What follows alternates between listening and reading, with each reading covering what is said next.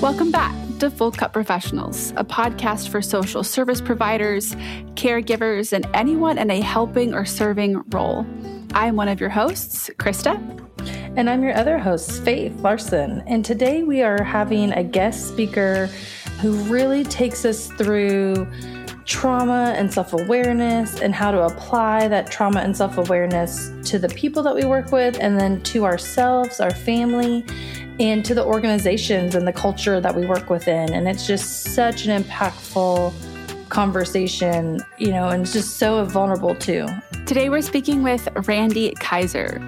Randy has been in law enforcement and has seen a lot. He's worked in criminal investigations and human trafficking, and his life took a turn on a personal note, and he found TBRI, trust-based relational intervention, and it completely changed not only how he approached his work in law enforcement, but how he saw himself and his own life, and the level of trauma-informed awareness was able to turn his life around for the better. Trust-based relational intervention is an intervention that comes from Texas Christian University and the Karen Purvis Institute.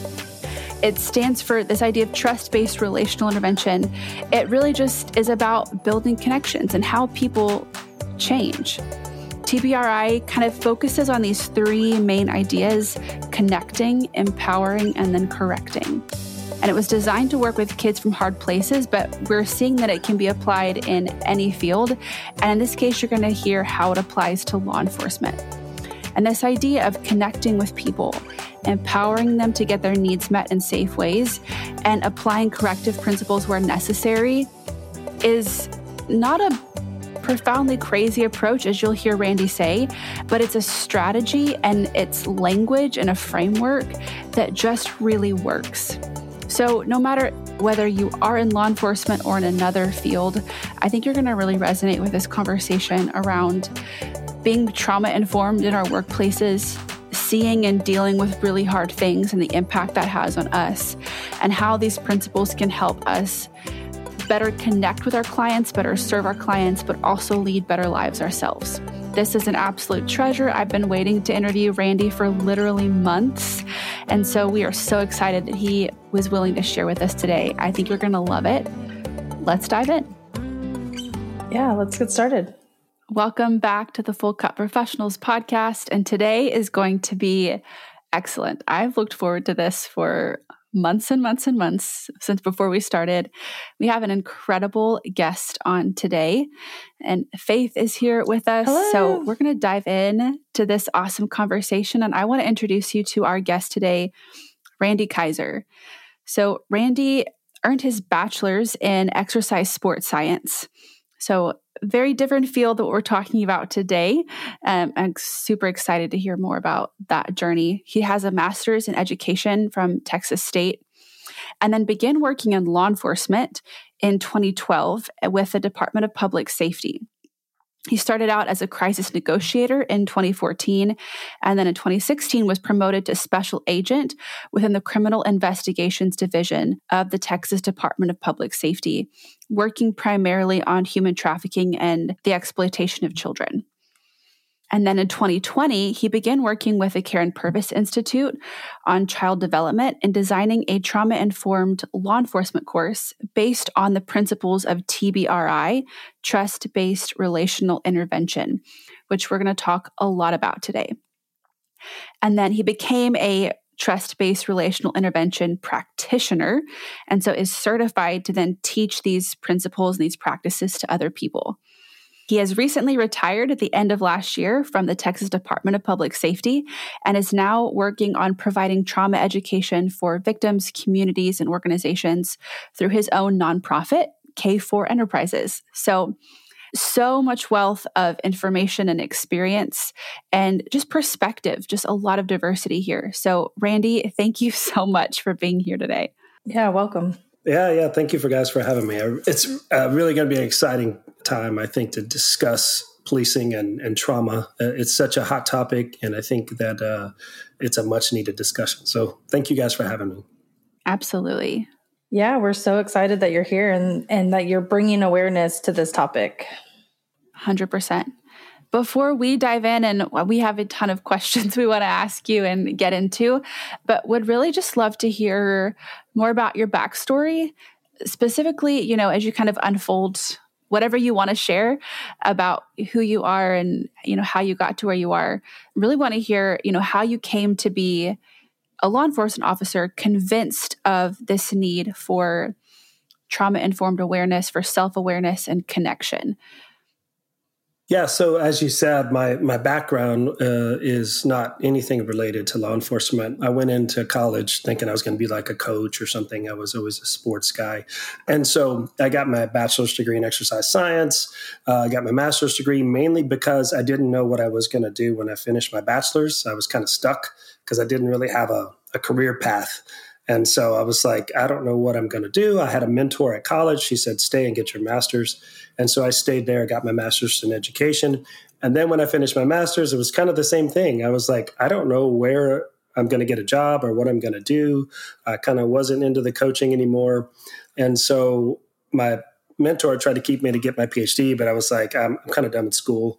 I got in the fitness world for about 10 years. I ran my own business. I trained athletes. I trained triathletes. I trained all these different folks. I got really burned out. Wow. It was kind of my first experience of burnout because I was, working early in the morning to late in the evening. And so I just lost the passion for it in some degree. And then I had a bunch of family members that were like, you should go into law enforcement. It's a great career. And I think at the time, the attractive things at the time, now you're talking about 12 years ago, was there was a pension plan, right? There was a guaranteed retirement. There was great benefits, great insurance. And it was sold as this camaraderie thing of, this big unit of integrity and loyalty. So it sounded really cool. And I was burned out, needed something new. And that's kind of where it started. And so that was in 2012. I'd called around looking at different recruiters and meeting with different recruiters, but I settled on the Texas Department of Public Safety. And I went into their 6-month academy in January of 2012. It was an eye-opening experience. It was very military-esque. It's one of those things where I was about 34 at the time. So at that stage of my life, I wasn't good at taking orders anymore. I was kind of past that. And so it was a mental trial, that 6 months of training. And what's interesting is like kind of fast forward now, looking back, that method is very broken when it comes to training for law enforcement. And they don't really utilize that as much as anymore because it was really all about tearing us down and creating a situation to where we were submissive in a way, like we were just going to take orders. At the time, I didn't know that, right? Thinking back on my brain 12 years later, getting involved in, trauma care, I realized it wasn't effective. And I think they've learned it too, to some degree, because the military, it took them a long time to learn it as well. And so that was my beginning journey. And so 2012, I became a state trooper. I was on patrol, and I actually really enjoyed it. It was a lot of fun. The career was about service, and that's what I was interested in. But there was a lot of pitfalls, as most officers face, once I think they get about a year into the job. Wow. Yeah, that's a lot to start with. But what would you say was maybe like the number one pitfall that maybe happened most often or that you came across the most? Man, I'm going to settle on, and this might change, my mind might change as this journey goes. But I think what was really disappointing was the support system. There was no true support system. And so what I mean by that is I was sold like the military on camaraderie. But when I actually got into the job, and it's not the people so much, it's the structure of how you promote, how you move up, or how you get to the next level, or how you get to a different section. Like if you want to go into investigations, or if you want to go into a different kind of subsect within the organization, it really becomes very cutthroat and backstabbing. And it doesn't allow for what I really was looking for, was a strong camaraderie and a strong support system within that type of industry, which is absolutely so important. Yeah. And it just didn't exist. Yeah. And like other officers that I'd met throughout this process. So at first I thought it was just, maybe it's just this organization, or maybe it's just where I was at. But meeting other officers that had prior law enforcement experience, they experienced very similar things in other departments and across this country, like in other states. And so I could tell that this was, again, I didn't recognize it early on, but I could tell that the culture was not necessarily the same everywhere, but it shared a lot of similarities. And so it really concerned me, because as time went on, there was plenty of my friends that became very depressed, that were in law enforcement, suicidal. There was a lot of things that I had never experienced in my life that I was starting to experience. And it really alarmed me. It really created a lot of chaos internally and in my home life. And so I wasn't as cognizant back then, but I'm way more cognizant now, obviously. But as I look back, I could see the red flags taking place and those things happening that were changing me, changing my life, changing my home life, changing my work life and my perspective. Yeah. Yeah. Because you came from, like you said, the fitness industry. And a lot of people, when they start out, they're starting out their career in law enforcement. And this is kind of, in some cases, the only professional world they know. And so you had that experience of like, whoa, what is this? What were some of those things that you started to see in your personal life and your family that were those red flags for, whoa, something's really off here? Or however you would describe that. At the time, looking back, I already had a lot of anger issues. And those anger issues, I had no understanding. This is prior to law enforcement. I had no understanding of why I would get so angry about just any and everything. So I already had that on my plate. And, come to find out later, that has to do with childhood trauma that I've dealt with, that I had to unwrap. But now, adding the law enforcement perspective, that trigger was being magnified and being multiplied. So not only did I already have these issues coming in, everything was being magnified. My relationships were suffering, all of them, with my friends, with my spouse, later with my kids. And it's because everybody was walking around on eggshells and everybody was terrified. What mood was I going to be in today?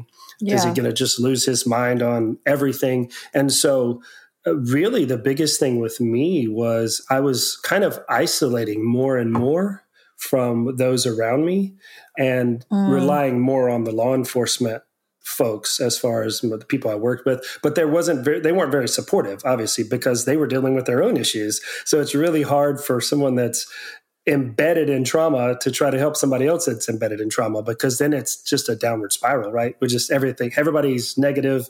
Everybody's a criminal. Everybody's a bad guy. Everybody's out to get us. And then you create these negative spirals. Yeah. So that's what I noticed, was this just downward spiral. You and your fellow law enforcement officers were trauma bonded together. And it kind of becomes this thing where like, we're the only people that get each other. Yes. No one else gets us. Yes. Which is not untrue. That is true. Because like law enforcement is kind of like its own subculture where unless you live in it, unless you're a police officer or a family of a police officer, you don't understand the life and you don't understand what people go through.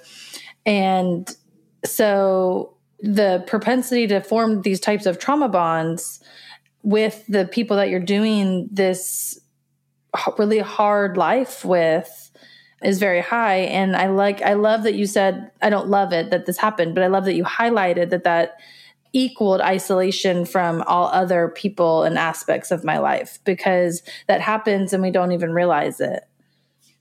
Yes, for sure. I just noticed, and, I was hanging out with non-law enforcement friends less and less. And, again, I didn't notice all this at the time, right? This is all very retrospective, because at the time with those trauma bonds and my coworkers, those bonds were growing stronger. and the other bonds were growing weaker. But you, like you said, you don't really pay attention to it. You think that's just the way it is. That's how I survive this world, is by just becoming stronger friends with my coworkers. And, then I leave everybody else out in the dust, and they're going, man, whatever happened to Randy? Like, where'd he go? And I'm just not even calling people back and not even hanging out with friends. And it lends itself to isolation.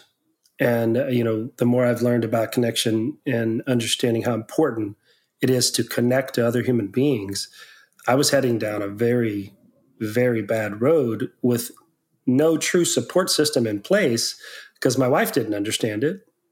She knew something was different about me. Yeah. And then the coworkers, we just all think this is normal. Cops hang out together, cops do stuff together. Yeah, because it's all happening to them too. Yes. But again, I really like that you highlighted that, because isolation from like your previous life, or isolation just in general, is a telltale sign of PTSD. Yes. Is one of the highest markers of PTSD, is that I'm isolating myself, or that my world has become isolated. And so, you're working in a high trauma area, while also feeling like no one understands me, and the world is, I don't belong in this world anymore outside of this one little aspect. Sure. Yeah. And we work in such a dark place. And what I mean by that, it's a small percentage of the population, but it's day in and day out. We work in such a dark place. Culturally, all we see is the bad stuff after bad stuff after bad stuff. Yeah. And, the traditional mode of handling that is to just suppress it and to dismiss it and to move on. And that is very unhealthy. And it's not going to lead to any type of healthy, positive connections and relationships. It's all going to, as we teach in our training, it's going to create this downward spiral that's really hard to stop. It really is. I love that you highlighted that as well, because this is something that Faith and I talk about all the time, is, when we work in these spaces that are dark, that we are facing some of the darkest things this world can throw at us, we're crazy if we think that we're not being changed by that our worldview isn't shifting, and what I'm hearing you say is that the quality of life that you experienced as a result, the connections that you had, and the way other people experienced you was impacted because you were being impacted by what you were seeing and experiencing. And I think that's really what it comes down to, right? Is like, we're not here to preach a certain dogma, or I think sometimes in this field, self-care can sound like that. Sure. But it comes back to like, but what's the application? What's the experience? Because at the end of the day, we want to experience good things, and we want people to experience the best in us. And if our world and our jobs especially are compromising that, then I think we owe it to ourselves, but to the rest of our community and to the world, that we do what it takes to still remain whole and healthy despite what we're exposed to. Yeah. You said earlier something about like connection. That's why connection was so important. So tell us about how you went from isolating yourself, only kind of living in the subculture of law enforcement and living in the dark places, to connecting back to yourself and back to the world, and kind of take us on that journey of what that looked like for you. Wow.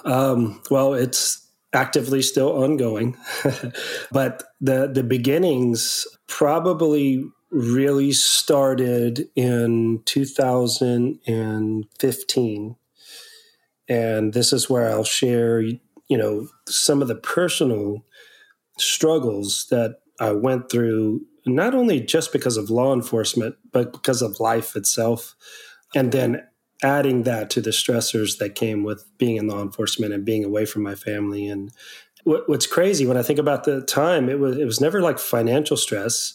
It was always things that I don't want to say out of my hands, because when you work for someone, it's still in your hands. You can decide to work there or not work there. But it was things that the organization had, the changes in the organization. And what I mean by that is we started to do border operations, and we started to do all these extra tasks that I think serve a valuable purpose to keep Texans safe and Americans safe. But at the same time, the sacrifices that were being made by most of these officers outweighed the, healthy outcomes of those projects. And so around 2015, we had just had our second kid. And I remember most of these calls very vividly because I had been gone a lot from 2014 to 2016. I was away from home quite a bit on border deployments and things of that nature for DPS. And my wife called me. I was either at a training or at the border. I don't remember specifically where I was for the first call, but she called and she was pregnant.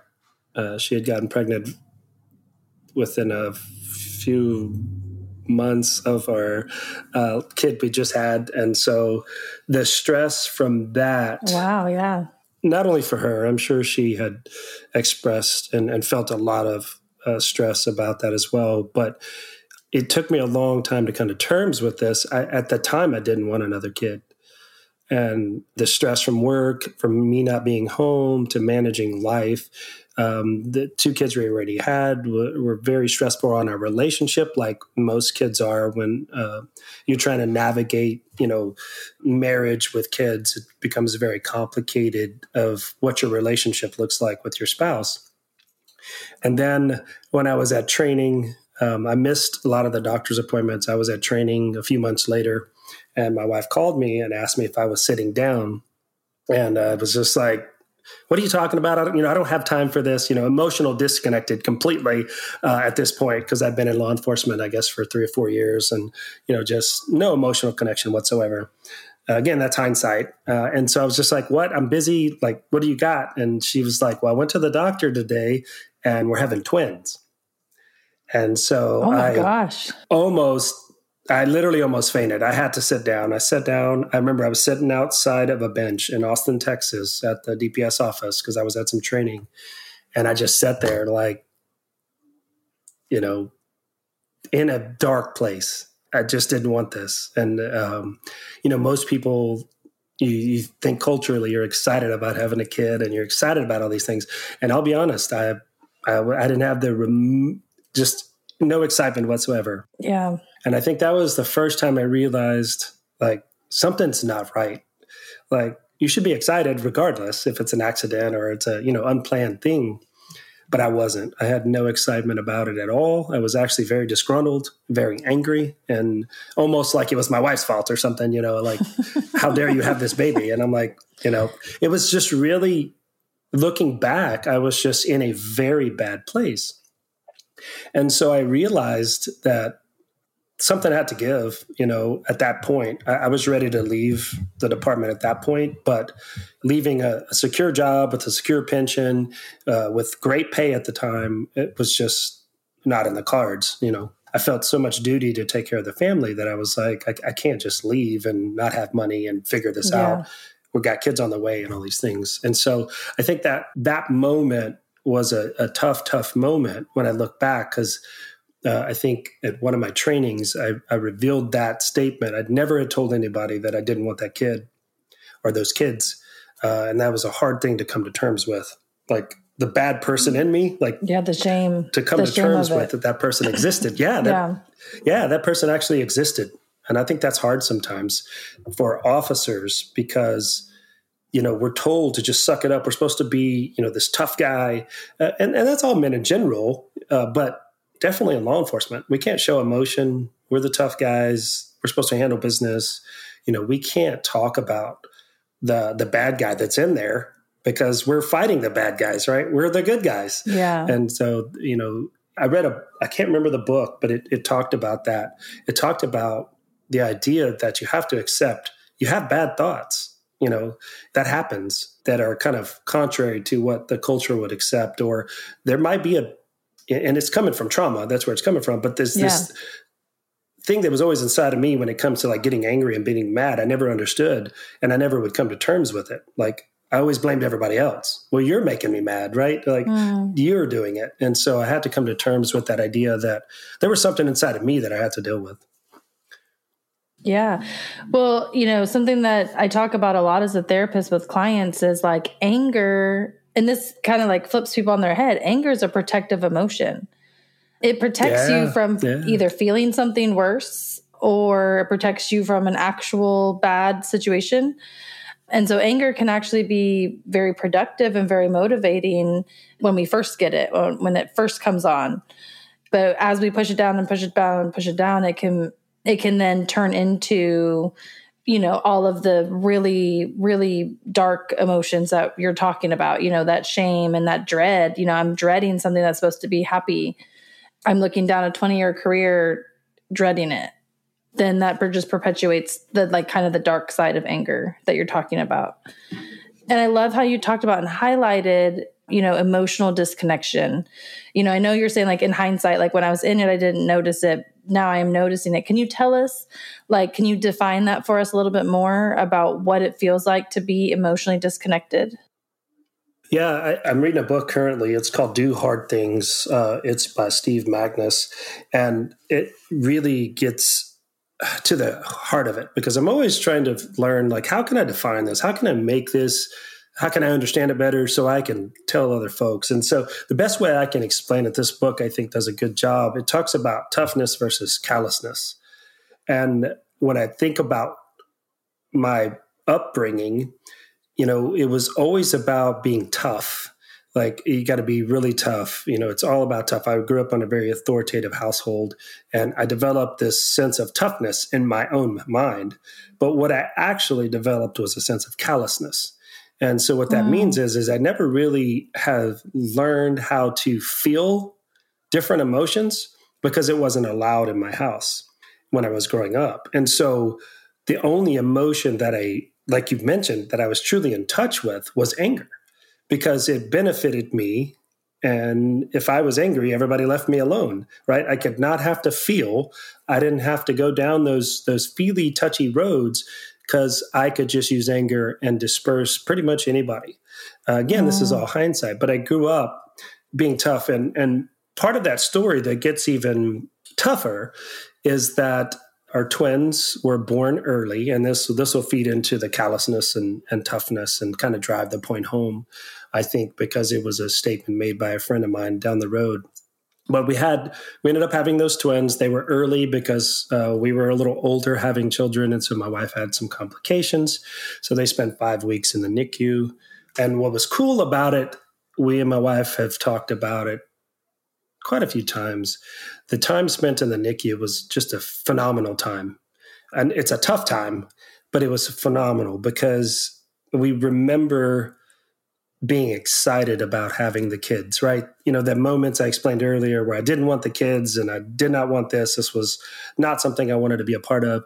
But that 5 weeks that we went and visited the NICU every day was really good for the soul, because it allowed me to work on connecting. I didn't necessarily know this at the time, but I was connecting, right? It was all about connection. I was connecting with those little girls.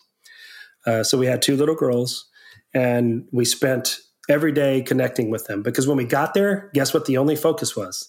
The only focus was connecting, right? We weren't distracted by anything else. We weren't worrying about bills. We weren't worrying about all the other things that hit us, in this world. So we were just connecting. And then in 2016, I got promoted. I made the investigation division. So we were going to move from the Corpus area back up to Houston. And so there was a lot of things happening, very positive, I guess you could say at the time. And in February of 2016, we took our babies home from the NICU, and one of the girls died of pneumonia in the middle of the night when we were at home. Oh my gosh. And that moment obviously is one of the defining moments of any parent's life. And again, this is hindsight, but at that time, I didn't understand trauma. I didn't know anything about trauma. I had no, really understanding of it. I hadn't studied it. I haven't, besides what people just talked about. Yeah. And that moment began like the downward spiral or enhanced that downward spiral that I was talking about earlier that just sent me into a extremely, extremely dark place. Yeah. And so losing a child really, really altered, everything at that point. And so what I tell that when I teach and when I'm out instructing, I tell that story mainly because I wanted to hit home that trauma is real for everyone. Because there's a lot of folks that still just believe like trauma's you're just weak or you're not strong, you're not tough, right? And so after my daughter died, one of my best friends told one of my other good friends that, and I don't know this exact words, but it was in essence of, Randy's a really tough individual. I don't think this is going to really bother him like most people. And my other friend told me that like a year later or so. And it hit me that he was mistaking toughness for callousness, right? I was just callous. I was just one of those people that could hide my emotions well. I was one of those people that didn't want to deal with emotions. I was one of those people that just pushed all that aside. So it gave off this aura of toughness. Yeah. But man, it wasn't toughness, right? I did have some toughness in there, but it wasn't what I think other people perceived and even what I perceived. And so that's what I think the major difference is when you're just a callous to emotions, that's not toughness. Yeah. They're very, very different when you're just emotionally distant and emotionally kind of turned off. And so I think I realized I was just callous. It was a learned thing, but it really put into perspective what it means to be emotionally absent when it comes to connections and friendships and things. Well, thank you for sharing that with us. And then, with everyone that's listening on this podcast, that's an extremely vulnerable story to tell from, beginning to end about all of your inner thoughts as you go through all of the events. And what was the moment for you when you were like, oh, I'm disconnected or I'm callous? Like, and how did that fuel you? Like hearing that statement, it sounds like your friend or your friend of a friend was kind of saying it like a compliment. Yes. And was that the moment that it hit you of like, oh, I don't want that to be a compliment? Or was it a little bit further down the line? I think it was that moment. I think I realized that we sometimes wear a mask, like of who we think we are. Yeah. And we kind of create that persona to some degree because it's ignited by other people. Like they thought I was really tough. They thought that I could handle anything. So again, I'm going to show them, well, of course I can. Like I'm that guy, right? I'm the guy that can handle that stuff. When in all reality, I realized I wasn't equipped at all to handle that. I had no tools in my toolbox to handle the trauma that came from losing a child and then now dealing with the policing world with that just happening. And now I've got to go back out and deal with the complications that come with the policing world. And now I was getting involved in human trafficking. And now I was going to become an investigator for human trafficking. And I was going to have to deal with children that were being put into these most heinous situations. Yeah. And I realized very quickly when I started doing that I did not have the tools to help these young kids. I could be a police officer and arrest people, but that wasn't helping. The first child I ever rescued from being trafficked was in Houston. We found her on Bissonnette. She was a runaway. And I was kind of set up because I was new, but they wanted me to interview this young girl. And here I thought I was Superman, right? I thought I was going in and this girl was going to be so excited about me and getting her out of the life. And I said, man, this is going to be great. And I walked up to her and she hated me. She cussed me out. She didn't want anything to do with me. Yeah. And again, at that moment, I realized, man, I'm not equipped for this. Like I have had no training. I have no past experience. I wouldn't even know what to do besides just be nice to the person, right? But in all reality, when someone's angry to the police, we meet it with more anger, right? We tend to just like, we'll show you who the boss is. And that seemed to be the traditional model that I was seeing, not necessarily what I was doing, but what I was seeing, and that was being modeled, is that if a young child or someone that's full of trauma is just being very belligerent, well, we would just take control and do whatever we needed to do, not necessarily beat someone up, but we would, just take control of the situation and ignore all of their needs and just throw them in jail or drop them off at a CPS facility. And then that was it. They're out of our hands. We don't care anymore. And I was like, one, it wasn't working, but two, I had no idea. I was lost. Wow.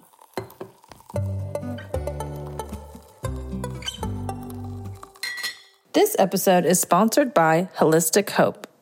Holistic Hope's mission is to foster hope by integrating a holistic approach to trauma-informed therapy and training. I am Faith Larson, licensed clinical social worker and owner of Holistic Hope.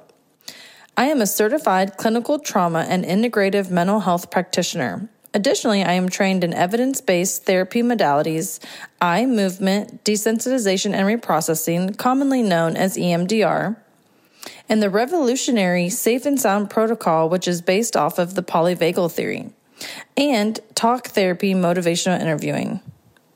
If you are a helping professional needing a safe space to process all of the stressors of your job, or wanting to enhance your knowledge and skills to work more effectively with your clients, Holistic Hope has a place for you.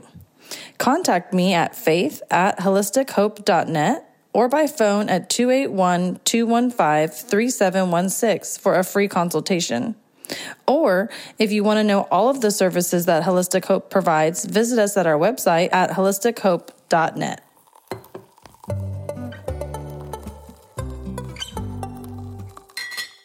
I'm interested in knowing, how you got into TBRI.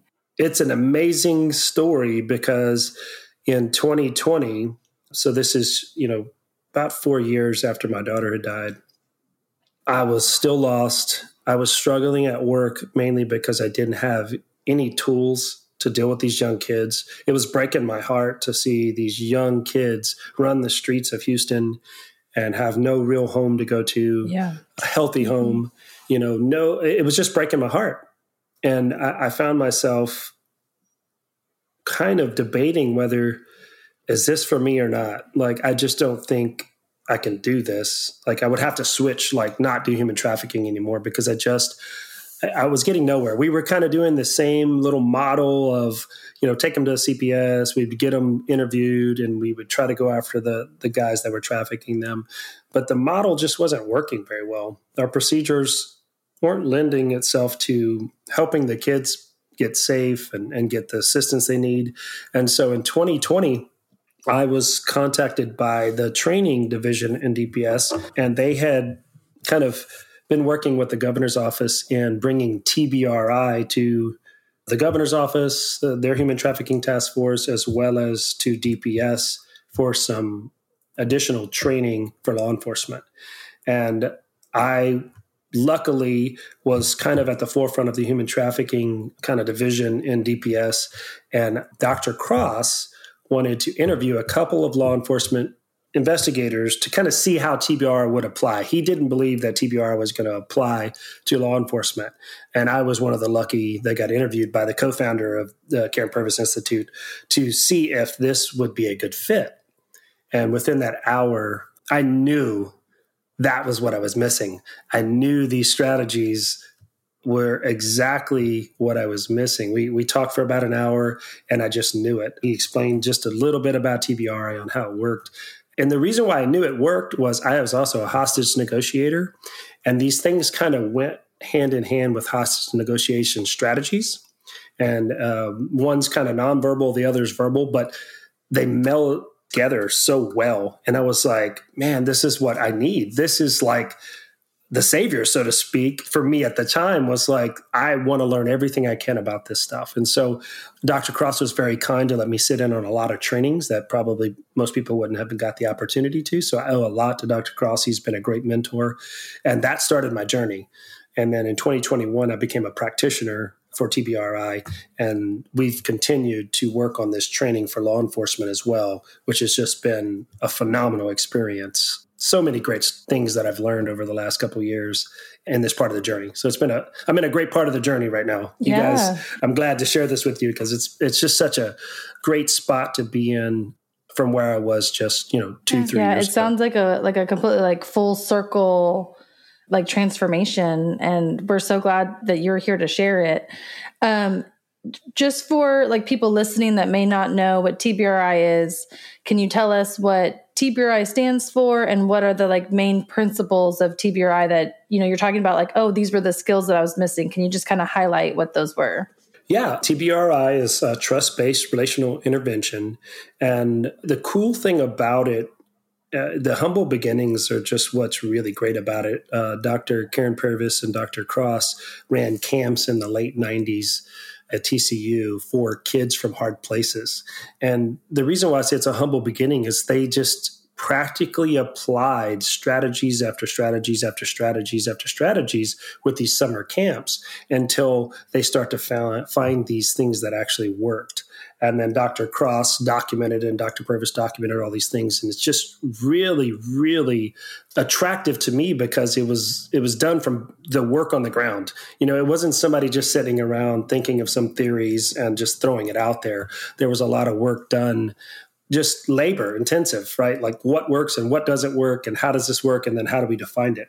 And so what's come from that is just a few things that are critical when you deal with kids, especially from hard places, but it's advantageous for any child. And it's actually advantageous for, adult relationships as well, is some basic strategies like voice quality, right? Your tone is so important, how you speak to people, because nonverbals are very important in conversation, especially with a child. Eye contact, like the rule with eye contact, though, is we ask for it or we seek it, but we don't ever force it. And that's, what did we grow up with? What did we always grow up with? Look at me when I'm talking to you. Unhealthy behavior, right? That's just very unhealthy. Behavior matching, things of that nature. So like a child that's much shorter than you, if you're talking to him standing, that's not a good position to be in because that's a position of authority as opposed to a position of advocacy, like working with them. Appropriate touch. Touch is very powerful, but it needs to be appropriate, obviously, depending on the situation. And then the hardest thing I had was being playful. I'm very competitive, so we would play board games at home and I would just try to crush everybody. And that's not healthy either, right? Sometimes it's good to just be playful. And like my kids always want to make up games and make up rules. And I'm like, no, we're playing by the rules of the game. We have to have a definitive winner. My son wants to do that too. Yeah. Yes. Yeah. He's like, now we're going to do this rule. And it's like, what? Yeah. And so I struggle with playful engagement. And that's something that I've learned about myself is like, sometimes I just got to play. It doesn't have to be like silly play. It's just be playful. Just laugh and have a good time because we do know like that laughter disengages fear, right? Like when you're having a good time and there's cheer, it really helps disengage fear of situations. It really helps disengage all of those things that come with being scared. And so it's, again, learning these things and realizing how important play is so valuable. I still struggle with it, but I'm working on it. It's one of those things that I'll get there one of these days. So what's the final end goal for employing TBRI strategies? And you've talked about it, like it was designed to work with kids that come from hard places. What's the end goal of the practice? Yeah. I'm still currently working with the Karen Purvis Institute at TCU, and I don't have that direct answer. We have done 4 or 5 pilots of this training currently. We've been in Louisiana. We went to Tennessee. We've done 2 in Texas. And I'm heading back to Louisiana next week. And so we're kind of early on as far as getting the material nice and packaged. Can we take a step back really quick? Earlier we were talking about like using TBRI with like the human trafficking victims that you were working with and with children and stuff. So Can you walk us through like when that kind of turned of like, oh, this works when I'm engaging with someone from a hard place. Yeah. And now how can I help it to use us? Like, how can I help it for myself and my, where I work? Sure. I moved back to Victoria, Texas area from Houston. I was working in Houston, human trafficking there for 2 or 3 years. And then I moved back closer to my hometown. And I worked in the Victoria, Texas area, which is between Corpus and Houston. And about that time, 2019, so 2020, I learned about TBRI, and then 2021, I became a practitioner. So I started to really apply these principles with trafficking victims that I dealt with in the Victoria area. And it was just a drastic change with focusing on connection first, as opposed to trying to even giving them services or taking them to jail or doing whatever we needed to do with the victim. I focused solely on building a connection with them, true, genuine connection to show them that I had compassion. I didn't judge them based on them running away or doing drugs or whatever they were doing. And I just focused on the connection piece. And there's kind of parts of that is allowing them to feel safe in my presence, right? Physically, they were safe. I knew that. And that's what I learned about that earlier experience was I was confusing physical safety with emotional safety. And I thought it was one and the same, right? I thought if you're physically safe, why aren't you emotionally safe? It doesn't even make sense to me. But now I understood that there was a key component. The emotional safety is what I was missing. I didn't understand. And so when I got to Victoria, I started really working on that, the connection piece and understanding the emotional safety. And for TBRI, what they talk about, the term that TBRI uses for emotional safety is felt safety. Yes. And so what you were working towards is to help the people that you were engaging with to feel safe in your presence. Yes. Because most of the time, for people that work in the trafficking world, which you said you learned, like, I've had a similar experience, but I used to work in law enforcement too. And it was like, oh, I'm saving the world. Oh, wait, these people hate me. Yeah, for sure. So, and that had to do with me thinking I could even save the world. Yeah, sure. Like the felt safety is, tell us a little bit more about that. Like, tell us how you can help someone feel emotionally safe, whether it be a person that you're working with from a hard place or your family, your kids, people in your department. I think it goes back to those principles of a TBR, those strategies about understanding tone, understanding eye contact, understand healthy touch. Because I had done a lot of interviewing schools. I was a hostage negotiator. So I had learned a lot of skills, how to verbally engage with someone in a way to try to influence their behavior, try to change their behavior, or try to alter their behavior. And so what I did was combine those verbal strategies that I had learned. What I realized is I wasn't very good at the nonverbal. A lot of times I was not that I'm a large person, but I think my body language was it was somewhat intimidating for a lot of folks because I bring a lot of like intensity to situations unknowingly, because that's just my personality. I'm very intense. I'm very, focused. I'm very driven. And so I think some of that was carrying over in just my body language. And so it probably could be misconstrued as like, this guy's just trying to hurry and get through this. And, he doesn't care about me. He just wants to move me on to the CPS facility. He wants to take me to jail. And so I was becoming more cognizant about those strategies as far as being a little more playful, right? It was really hard, but I found being more playful with these young kids really, really changed everything. And what I mean by that is we were always advised against like becoming too friendly with these kids. And that's completely contrary to building a connection, right? And so if you want to build a connection with someone, you got to get to know them. You have to be vulnerable. They have to be vulnerable, and you have to do it with compassion and somewhat understanding. And we were advised as law enforcement, that's not our job. That's not what we're supposed to be doing. And I just found it harder and harder to separate the two, because in order to effectively help this young girl or young boy or whoever I was dealing with, I needed to draw upon that connection that felt safety, right? Help them feel safe emotionally. And that might take 5 hours. It might take 7 interviews. You just don't know. And so we were always focused on just getting all the answers right now. And I just backed off of that concept. I'll give you an example. There was a girl that ran away from Houston, from my hometown. And we went and recovered her and picked her up and brought her back from Houston. And so for the 2.5-hour drive to take her to a rehab facility, we just talked about life. I acted like she wasn't a trafficking victim. I acted like we just talked about life. We got to know each other. I know what her favorite food is, what her favorite color is. We just connected. We got to the point where we're safe. We feel comfortable talking to each other. I didn't force any questions upon her. I didn't ask her about how many people she had slept with or how many traffickers she's had. We just connected. And what's cool about that story is we eventually sent her out of state because she was having some continual issues. And that's a whole nother podcast we could do about, she was dealing with the fire at home. She was dealing with so many issues. So she continued to run away. So we sent her out of state to a rehab facility.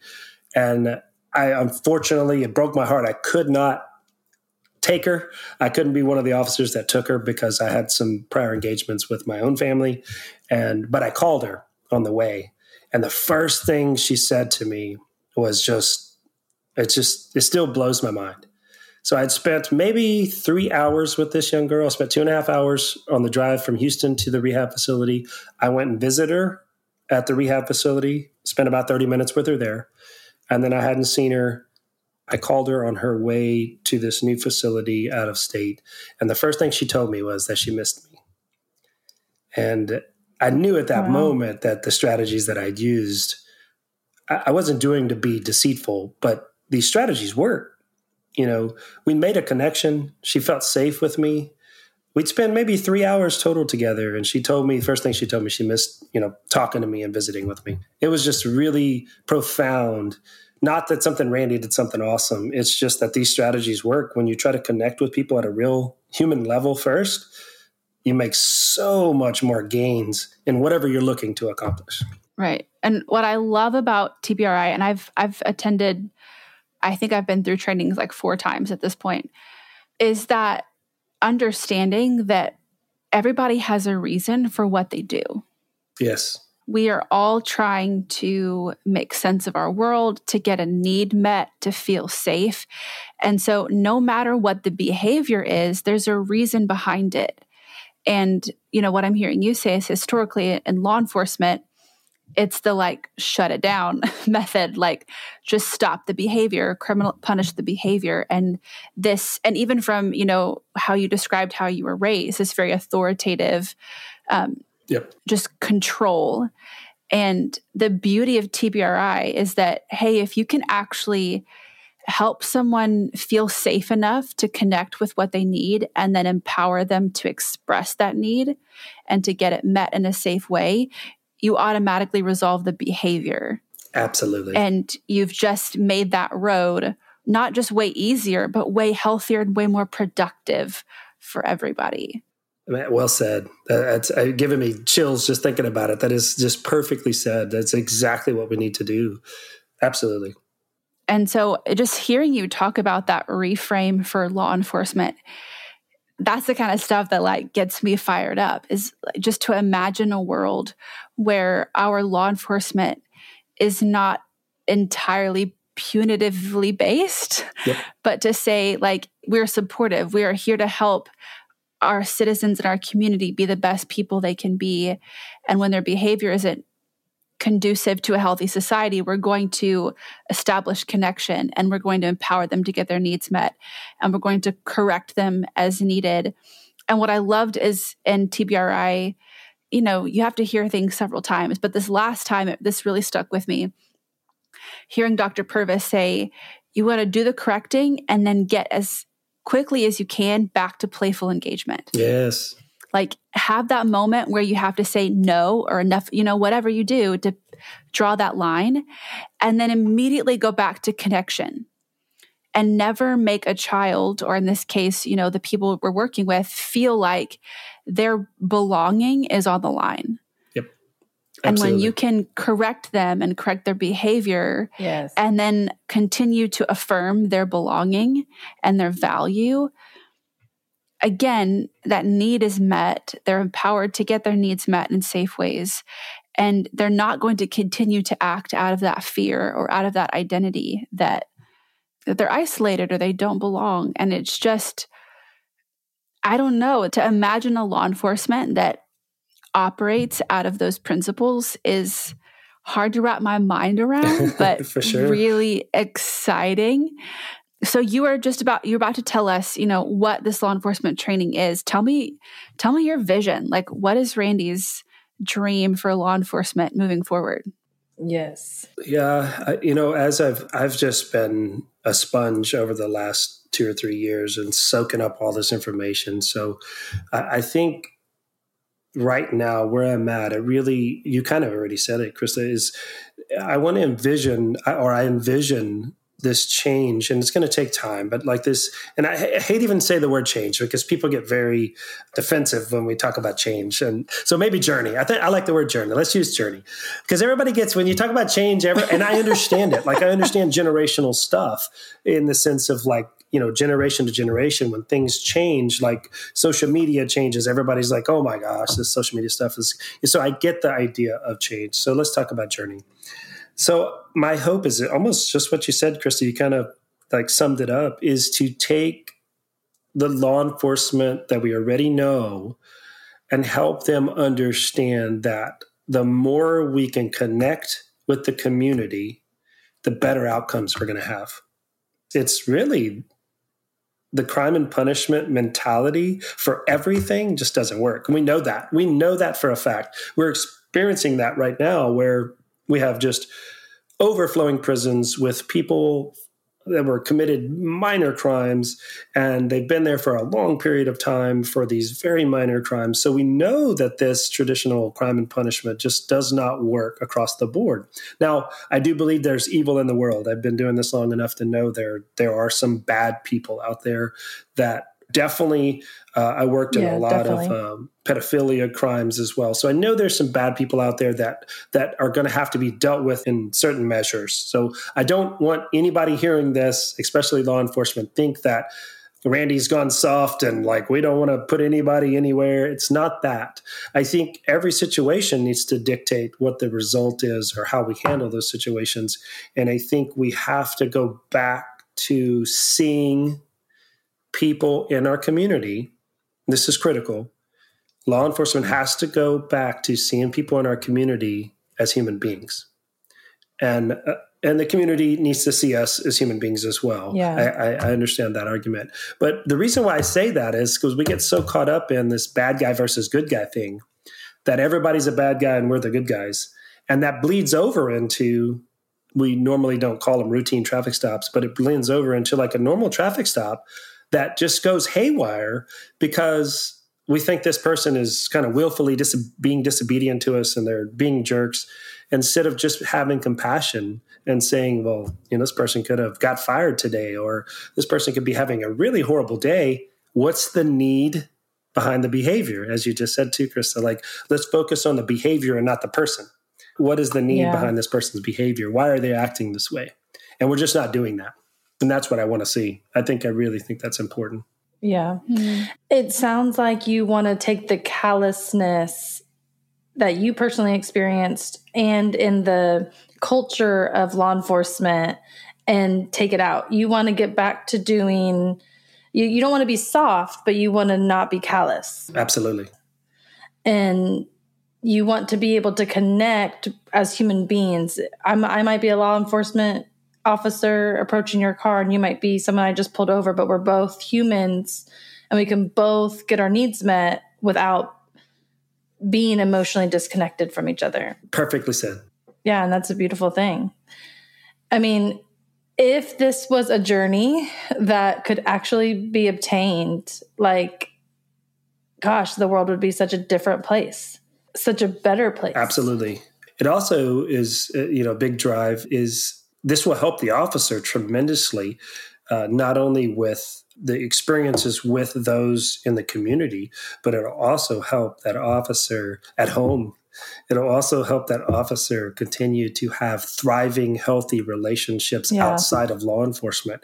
And that's really, I think, what's so important, because at this moment, I really feel, and we're actually trying to gather data on this, trying to understand and get a feeling for what's the true life cycle of an officer before they really get in that downward spiral I was kind of talking about earlier. Like, how quickly does that happen? It happened within 4 years for me, but I don't know how that is across the board. And so we're trying to collect some data on that so we can get a better idea that how detrimental mental health and the things that come with this type of career are to our folks, not only our officers, our spouses, our children.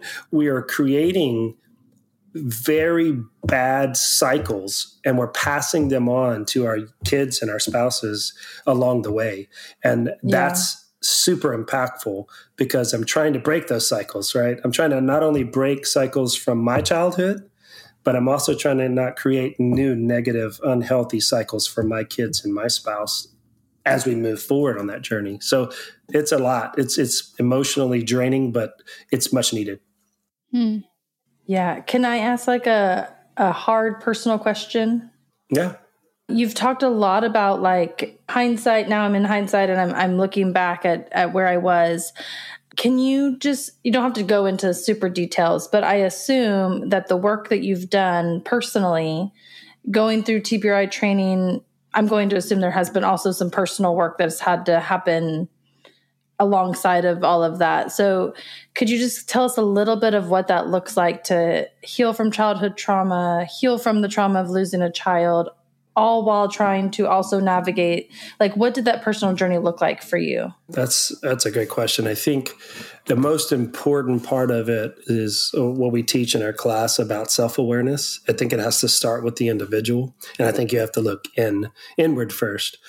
We talk a lot about the trauma out there in the world that we face, but we also talk a lot about the trauma that's in us.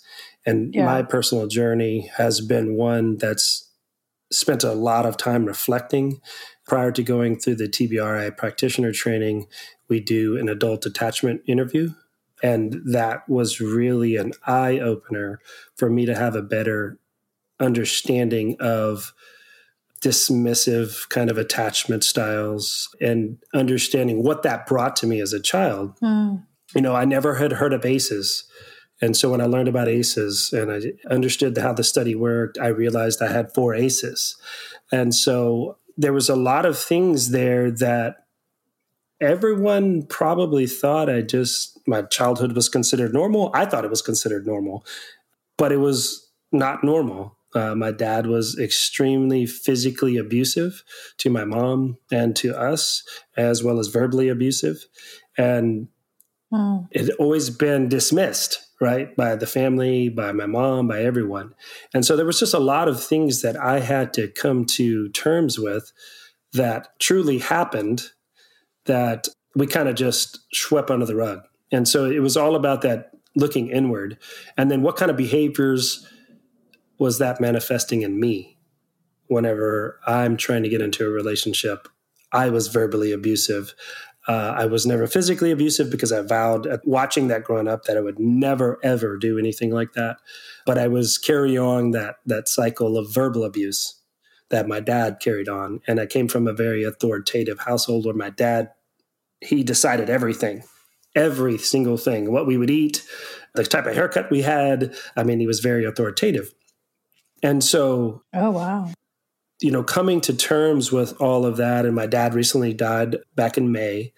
And so just a lot of things that created the need for me to look inward and quit blaming everybody else and quit saying it's somebody else's problem and quit saying, oh, this is just who I am, right? And not understanding anything about who I am. You know, I didn't even really know who I am. Like, it's still a journey of even understanding what I like and dislike and don't like because I didn't get to make those choices as a kid. And so that journey has been one that it starts with the self. I think we've learned this through our trainings and our teaching this stuff out to different professions, law enforcement, teachers, and things of that nature. Is it really starts with that self-awareness and being conscious about what you bring to the interaction, like with someone else. Yeah. And something I tell clients all the time, because any type of journey, therapeutic journey, starts with self-awareness. We have to get self-aware before we can turn to the journey of change.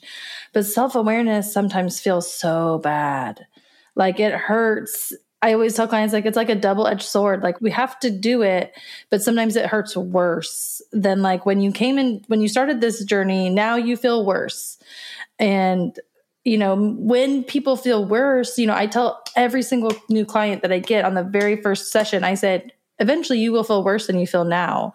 And you will think, hey, Yes. therapy's not working, and so I'm going to quit. But instead, I want you to lean in and say, I feel worse because therapy's working. And the change that I'm looking for is just right on the other side. And so if I can just hang on for just like a little moment of worse discomfort, that journey that I'm trying to finish is so close. And so can you tell us a little bit about that, like sitting with the discomfort of the self-awareness and how that has been impactful? Absolutely.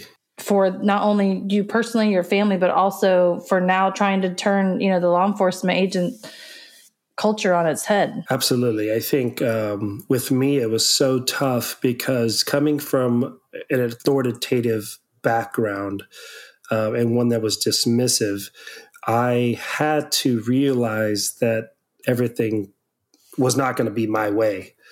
And so that was extremely painful because a lot of people are very controlling in the sense of safety, right? If we can control everything around us, we feel like that's going to make us safer. We're not going to be vulnerable.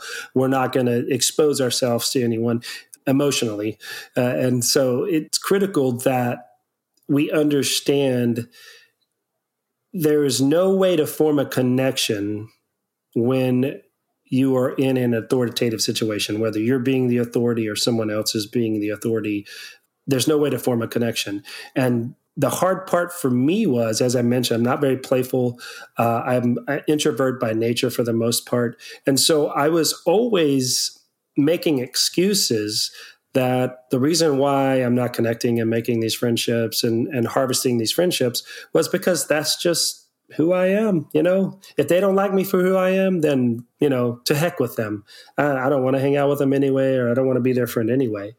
And the painful thing has been going out and making those connections and saying, you know what, whether I agree with this person or want to hang out with this person or are they going to be a best friend with me, it's been a battle to just go out and make connections where I wouldn't think connections should be made or would naturally not make. And it's been tough. I mean, when you're exposed like that and you make yourself that vulnerable regularly, which I tried to do, it's tough to do. And I think that's been the hardest part of my journey and the most grieving, because I'll come back, and I'm not afraid to admit it, I'll come back and be almost at tears because I was so stressed about that encounter or so worried about what did that person really think of me when I was vulnerable, right? Like being exposed that way, it comes back and takes you on an emotional like roller coaster that you're like, what did that person really think of me? I just cried in front of 300 people.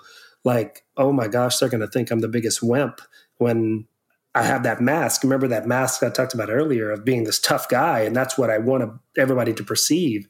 So the ability to go out and tell a story of my daughter dying and still choking up is real. That's what real emotion is, you know, and being able to finally express that has been hard, but man, it has been so relieving to express it and everybody go, yeah, man, I see why you're crying.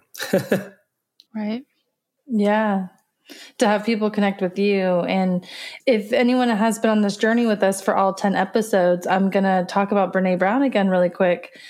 You know, you said, I just was super vulnerable. I don't want anyone to feel like a wimp. But if you've read Brene Brown's work, you know, she studied shame and vulnerability. And, you know, one of the main things that she says is being vulnerable is the bravest, strongest thing that anybody could do, because it's the hardest thing that anybody could do.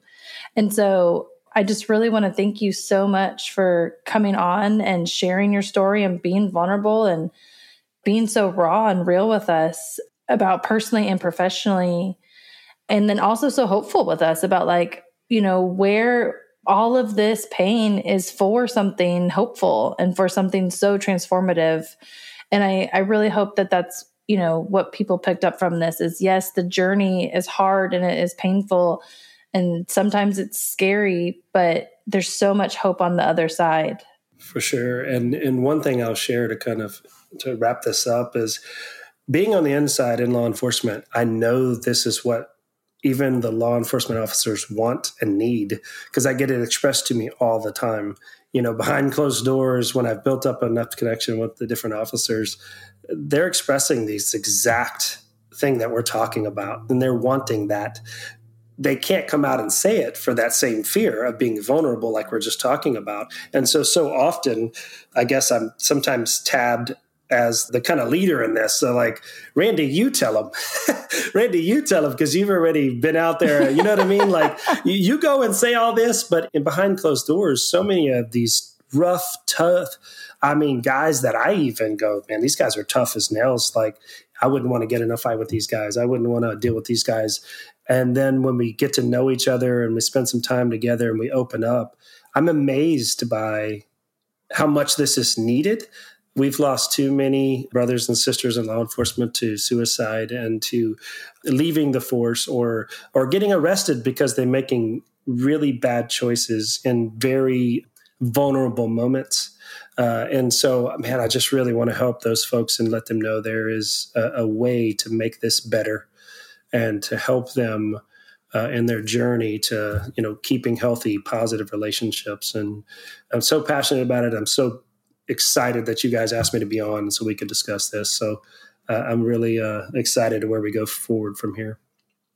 Oh, we are too. And again, it's just so beautiful. And to hear your story and to hear the passion that you have, the gifts that you have, and to realize that every law enforcement officer underneath all of that quote unquote toughness, right, are these layers that make them an incredible and impactful, powerful person. And those can get buried underneath the calluses. And yes, it's risky, right, to choose a different way and to choose vulnerability and to realize these emotions, these experiences feel threatening. But when we face them, we realize we're actually bigger. They're not going to swallow us whole like we think they are. If I sit with this sadness or this shame or this grief or whatever, it's not actually going to swallow me whole and consume me. I can actually sit here and feel it and still be okay. And now when I can face that, now I'm not running. Now I don't have to run and hide and be on the defensive from these emotions or these experiences or these memories or whatever it is. I actually have the capacity to hold that within me. And that's just a different definition of strength than I think we've been given. And so it's been an honor to hear you talk about that journey for you, and the way that you own your story and take responsibility is something that is just inspiring.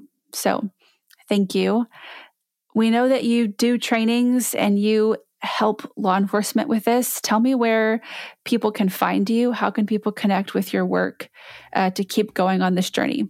Yes, you can reach. I have currently a nonprofit organization that I started back in 2021-ish, right after I met Dr. Cross and TBRI. That website is K4enterprises.org. And you'll have all my contact information on that website. We are also updating that regularly on the new trainings and where we are in the nation training, and kind of a little bit of updates of what our plans are in the future. So that website will direct you to everything you need to know if you'd like to reach out to me. Amazing. Well, we hope that you do. We hope that you get a lot of traffic, and we're looking forward to seeing the work that comes out of K4 Enterprises. Yeah. Again, thank you so much for being here and sharing with us. Absolutely. It was a great joy. You guys are awesome. We are grateful.